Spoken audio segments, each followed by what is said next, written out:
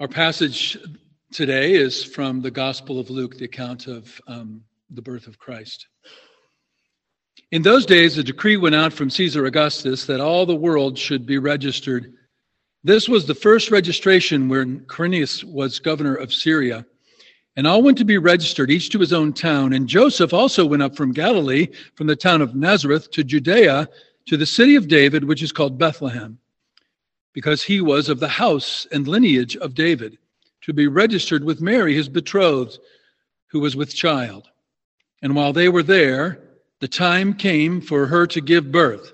And she gave birth, her firstborn son, and wrapped him in swaddling clothes and laid him in a manger, because there was no place for them in the inn. And in the same region there were shepherds out in the field, keeping watch over their flock by night. And the angel of the Lord appeared to them, and the glory of the Lord shone around them, and they were filled with great fear. And the angel said to them, "Fear not, for behold, I bring you good news of great joy that will be for all the people. For unto you is born this day in the city of David a Savior, who is Christ the Lord. And this will be a sign for you. You will find a baby wrapped in swaddling clothes and lying in a manger." And suddenly there was with the angel a multitude of the heavenly host, praising God and saying, "Glory to God in the highest, and on earth peace among those with whom he is pleased." When the angels went away from them into heaven, the shepherds said to one another, "Let us go over to Bethlehem and see this thing that has happened, which the Lord has made known to us." And they went with haste and found Mary and Joseph and the baby lying in a manger. And when they saw it, they made known the saying that had been told them concerning the child. And all who heard it wondered at what the shepherds told them. But Mary treasured up all these things, pondering them in her heart. And the shepherds returned, glorifying God and praising God for all they had heard and seen, just as they had been told. Amen. Well, I mentioned my grandchildren at the beginning of the service. They're the gift that just keeps giving, as you know. And a timely gift this morning, my 4-year-old granddaughter, Ellie, when she woke up and came down into the living room and saw the tree and all of the presents that were there, she burst out in excitement and she looked at her mom and said, "It finally happened." You know, because when you're a kid, you kind of know what Christmas is going to do. But when you don't understand a sense of time, you don't know what Christmas is, or when Christmas is actually going to be a thing. And that's a bit of a story of these souls in this account. They were told that there would be a king. They understood that one day, sometime in some age, they believed that the Son of David would come and save us from our sins and triumph over our enemies. They just didn't know when. And as we read here, it finally happened. They, along with my 4-year-old, could say, it finally happened. But I want us to explore what happened when God came to earth. What do we really learn from this passage about what was happening in the coming of Christ? So we're going to go through perhaps a litany. There's more than 3 points. I just want to walk us through. We're not going to spend a lot of time on any one of them, but I want to give to you this morning a survey of the significance of the birth of Christ, and then draw some applications for us. And the very first thing that happened when God came is that he schooled kings. This whole passage begins with the most powerful man, at least in the western part of the world, maybe at this time in the whole globe. This is the Caesar of Caesars. He ended the Civil War, started the whole emperor thing, and he got whatever he wanted. And the language of this passage is clear. He sends out a dogma. He sends out a decree. He wants everybody counted so he can tax them. But there's also something more specific here, maybe. Herod the Great is about 65 years old, and he's not in great health. And Caesar probably wants to get a sense of what he has there in that part of the world. Caesar makes the whole world move. Everybody's going back to their town. All the Israelites. And of course, Joseph is going back to his town, the town of his house, the town of his lineage, the town of his father David. He's going back to Bethlehem. But what we really see in the story as it's told in the context of the Bible is that Caesar is a puppet of the great King of heaven and earth. The king's heart, Proverbs says, is a stream of water, Proverbs 21, in the hand of the Lord, and he turns it however he wills. And so what we're finding out is that this whole thing, this whole story is in fulfillment of an ancient promise given to the prophet Micah, and the promise before to Isaiah, and the promise before that to David. Goes back nearly 1,000 years. And this king, who one day decides to decree that we should know how many people are going to give him money, this king is really just doing the bidding of our Father who is in heaven. And that's the significance of this account of David going back from Nazareth, a place of no account up in the north, down to the south from Galilee to Bethlehem. We're going to look more about why Joseph did that, or, well, of course we know why he was told to, but we're going to learn about in a moment maybe why he brought his wife. And it maybe wasn't just because she was pregnant. But what I want us to see now is the God, in the secret counsel of his will and in the glory of his providence, was moving his redemption forward. And he was schooling the kings. Not yet would they know who the real king was, and Caesar never understood that till it was too late for him. But we know. We know that God moves the king's hearts. We know that he's made promises still today. We know that whatever we see with our eyes, whatever we hear with our ears, whatever we watch on the news, whatever jumps up in our feed on Facebook, we know that God came and schooled kings and got his way, and his son was born in Bethlehem. And that's the first thing that God does, according to the promise of Micah.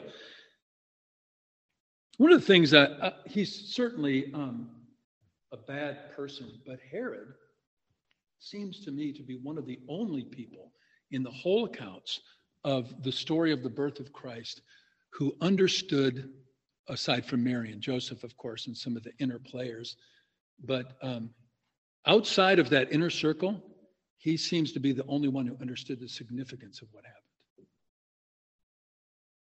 And he responded with vicious evil. But he grasped the reality that if this king lived, everything would be different. Because God had come to school us all. He also comes to, in a conspiracy of scandal. As we know from the story of the gospel, God is turning the world upside down by choosing the rejected stone and the broken and the outcast. He's choosing people like the people in this room who maybe in our world we forget that we are the losers Jesus came to save. But it's embedded in this story. I love this line that's easy to swing, to rush by because we're so familiar with the account. Joseph went up to his father's house, to Bethlehem, with Mary, who was with child, to whom he was betrothed. Now think about that. Not to whom he was married, but the whole small caravan, if we can call it that, on the way to Bethlehem is an emblem of the fact that God is turning the world upside down. He's doing something different.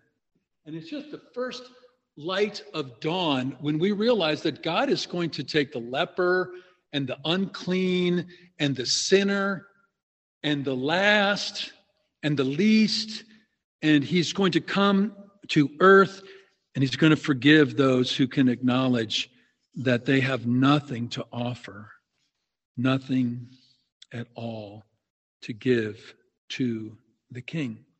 But I call this a conspiracy because there's more than just God involved in this. I told you a little bit, I hinted to the significance of Joseph bringing Mary along. And I want to give you my sense, my take on that. Here's what we do know. In this census and in Roman censuses generally, Joseph could have done this alone. He didn't have to take his super pregnant wife up there. Now, I'm hoping that part of the answer is that Joseph was just a good guy. He didn't want to leave his wife. He wanted to be there when the baby was born. That's probably true. I'm going to give Joseph was certainly a righteous man. But think about this as well. This is the conspiracy part of it. This is what I want us to understand as God's people on this Christmas day. Mary, have you read Mary's song? This woman knew Scripture. The whole thing's filled with Scripture. Joseph was a righteous man, and also he was with Mary a lot, so he probably learned a lot of Scripture if he didn't know it already. So put the two together, this young couple, very pregnant, about to give birth, and they hear that they've got to go to the town of David. It's hard for me to believe that they didn't smile and remember that God told Israel through the prophet Micah that the Christ would be born there. And so this couple, like all people who believe, enter into this conspiracy to scandalize the world by being the least, by acknowledging our sin, by living as if we have no claim on God. And we conspire, as it were, with Joseph and Mary to go to Jerusalem. I am as sure as I can be without a proof text that they smiled all the way up. They probably were like expecting that the inn would have a place for them. That seems reasonable. But I do think they went there on purpose. So he schools kings. He conspires to scandalize. He brings heaven to earth, too. And this is, of course, this great story of the shepherds out in the field, just minding their own business, doing their stuff, trying to stay awake. That's what I'm like when I work late, like after 8 p.m. And then the angel of the Lord appears, this frightening creation of God who's terrified people all through the Hebrew Scriptures. And he is, he's not the Renaissance angel you see. And heaven breaks through. And they're terrified at first. Of course, the very thing we want, the very thing we long for, is a terrifying reality when someone who knows no sin, who's perfectly intact, lives in the presence of God. When any part of that breaks in, of course, all of a sudden we don't want what we think we wanted. The narrator of C.S. Lewis's trilogy, Space Trilogy, in Paralandra, he walks into this room and he sees an Eldil, which C.S. Lewis spends 3 books telling you is not really an angel, but of course it's an angel. You heard it here first. I mean, it's an analogy for an angel, and maybe I'll meet C.S. Lewis and he'll call me out on that. But the point is, he gets there and he says, I wish I could quote the whole thing from memory, but the point is, he gets in front of him and he says this: imagine finally encountering the one thing that is good, something that is truly good, and you no longer wanted good the way you thought you did. And you wish that a blanket or gulf could wrap you up. This is what it means for God to come.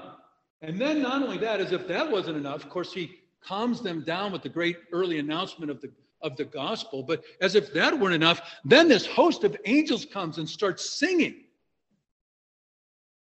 It is impossible not to imagine that these men were freaking out. This is a glorious demonstration, a scene I'm stretching my memory to think of a scene, except maybe the filling of the temple, probably, in the Hebrew scriptures, that would match this kind of magnificence. Glory to God in the highest, and peace on earth to men on whom and women on whom his favor rests. And then God breaks through. That's the whole point of Christmas, the whole point of the incarnation. Heaven has come to earth, and in this great flash, how long did that last? Probably not very long. And then they were gone in a moment. They go back into heaven. And now the world's the way it is for us right now. They were looking maybe at each other. Did the sheep notice? I don't know what the sheep were doing. These are fair questions of the text. But they were gone, but heaven wasn't. Because that's the whole point. Heaven would be with us in the person of Jesus on earth for another 33 years. Not like the angel of the Lord, except in the transfiguration. Not like the angel choirs, except when God spoke from heaven and said, "This is my son who I love, with him I am well pleased." But just like for 30 years, just like one of us, right in our midst. In the same way now, the Holy Spirit is here with us, broken through heaven. God came to school kings to conspire, to scandalize, and to bring heaven to earth. And when heaven comes to earth, well, then we know this. We know that the gospel comes to earth. For the next reason he came was to bring peace to the fearful. We've discussed how terrifying this must have been for those shepherds. The reality of an angel in your presence will change your mood, no doubt. And it's always the response in Scripture that people are afraid. And so he says, don't be afraid. It's language that we'll hear later when Jesus comes back from the grave. Don't be afraid. I bring good news. I bring gospel news. I'm telling you everything is going to be okay. God has come to show favor to his people. And of course, that's our message. That's our hope. That's what we're celebrating. But I want us to see that there's a hint in the text that is tells us that they're afraid of more than just angels. What are they doing out there? What do shepherds do? What are we told they're doing? It's not a trick question. They're guarding the sheep. And the language in the original kind of doubles down on that. The shepherds are out there at night because the world is such that you can't leave your sheep out at night. That everything we have that's precious and valuable needs watching and caring and oversight. Because the world is broken. The world brings harm. There are thorns now everywhere. And so there's this subtle hint in their daily life that the whole reason they have a job is that wolves are going to eat the sheep. That the lion is not going to lay down with the lamb just yet. And so their fear and our fear is much more significant than just angels. You did not see an angel this morning. But you have fear. You know, Hebrews says that he sent his son to deliver those who their whole life were held captive to the fear of death. I don't know about up here, but I know 0 people in Seattle, in my neighborhood, that are afraid of dying. Or are they? They're afraid of feeling shame. They're afraid of feeling guilt. They're afraid of not being significant. They're afraid of not having enough money. They don't think of fear of death, but they are afraid of the valley of the shadow of death. And so am I. I'm old enough to look back on over 30 years of ministry, and I think sometimes about what happened with that. What's the result of that? The same with our kids, the same with everything. But God came, the gospel came to tell us that God's favor will cover all the wolves that devour our sheep, all the fears that get in the way of our love for one another, the pride that keeps us from humbling ourselves before one another, that God came to tell us the best unbiblical or non-biblical summary of the gospel is it's going to be okay. Jesus came, he died, he rose. You're going to be okay. One more thing we learn about why he came, and then we'll talk about what it means to us that he came and how we can live today. Let's just focus on today. He came to make outcasts his courtiers. So,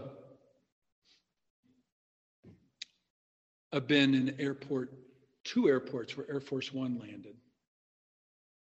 Two different presidents. And the first time I was in Chicago when it was George Bush the Greater. And we were like next to, because we're next in line, and then we're there for like a half an hour. And he goes, sorry about that, folks. It turns out that when the president is here, he's always next in line.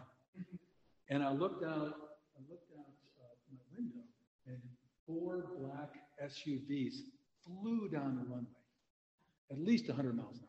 And then they flew there. And then Air Force One took off. That's how Caesar and presidents show up, and that's who gets to be in their plane with them and watch over them. But think about this scene. You might remember from better preachers than me or Sunday schools that shepherds were not well respected. That was not a well-respected profession. Nobody says, I want my son to grow up to be a shepherd, except maybe a shepherd. They couldn't testify. But yet God goes to them. And then let's continue. Then he's visited a young woman who's not married.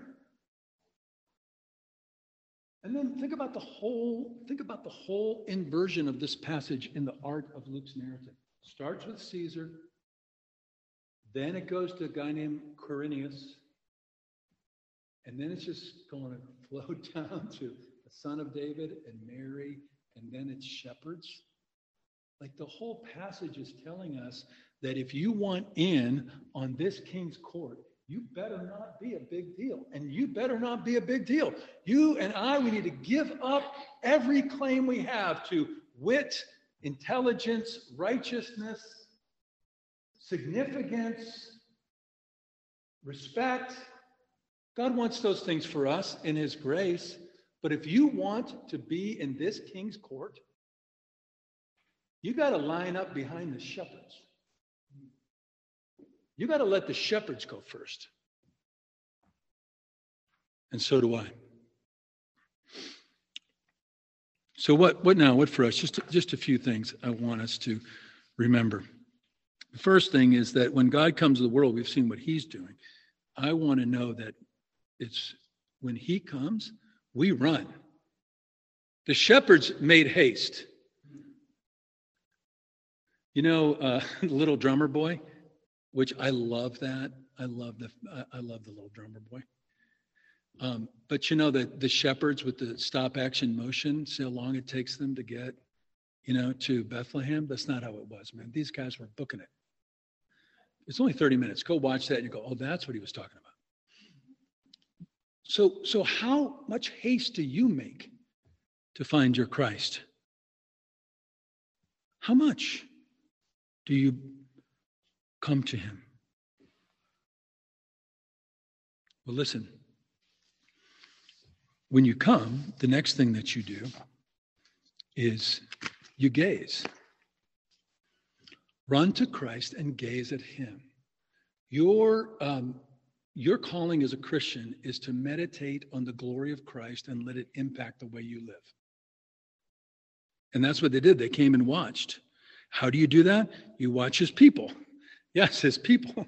These people right here. He died for people like this, especially for the people that irritate you. He died for them on purpose so that they could irritate you.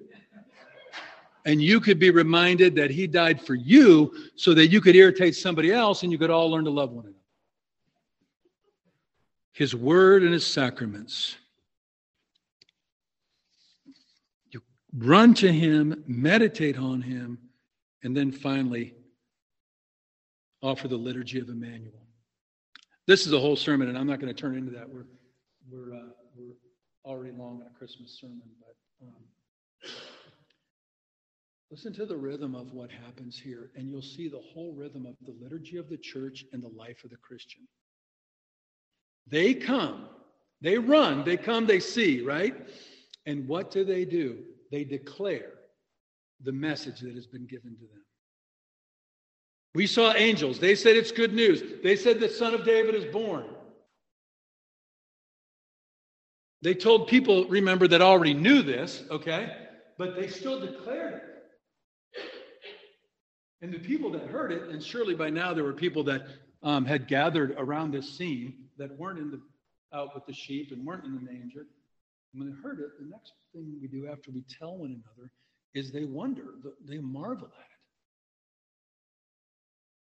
You and I, in all these years, if we followed Christ, and I'm not assuming everyone here follows him, but if you do, and I hope you will, 20 years from now, you might lose the wonder and the marvel, the magnificence, the unthinkable, unimaginable humility and kindness and power that's exhibited in the coming of Jesus. Or marvel at it. And then treasure it. And then ponder it. You see how it starts? This is the liturgy of Emmanuel. We tell one another. We let it move us. It moves us, and we ponder its significance for us and for the world. And then where does it end? Whether they worship forever. And the shepherds return glorifying God and praising God for all they had heard and seen. Run to him, gaze at him, tell one another of him, marvel, cherish, ponder, and praise. That's what your day should be filled with. That's what I hope mine will be filled with, and noise and mess. But I want to just read one thing, then we're done. Thank you for your patience. I want to read, because I want to revisit how much Caesar got schooled by this little baby. This is from 27 AD. You'll recognize this language, although you've probably never heard it ascribed to the one that this is about. This was a decree, a formal decree from Rome. Whereas the providence which has regulated our whole existence has brought our life to the climax of perfection in giving us the Emperor Augustus, who being sent to us and our descendants as Savior, has put an end to war and set all things in order, and whereas having become God manifest, Caesar has fulfilled all the hopes of earlier times. The birthday of the god Augustus has been for the whole world the beginning of good news. What a chump. But there's a little chump in all of us that think this place is really about us. God came to school kings and also pastors and also church members and also everyone else. There is a king, he has come. It is not us. Let's pray. Gracious Heavenly Father, ask in your mercy that you will please assure us and convince us of these things. We will forget them. Remind us, we pray in Jesus' name. Amen.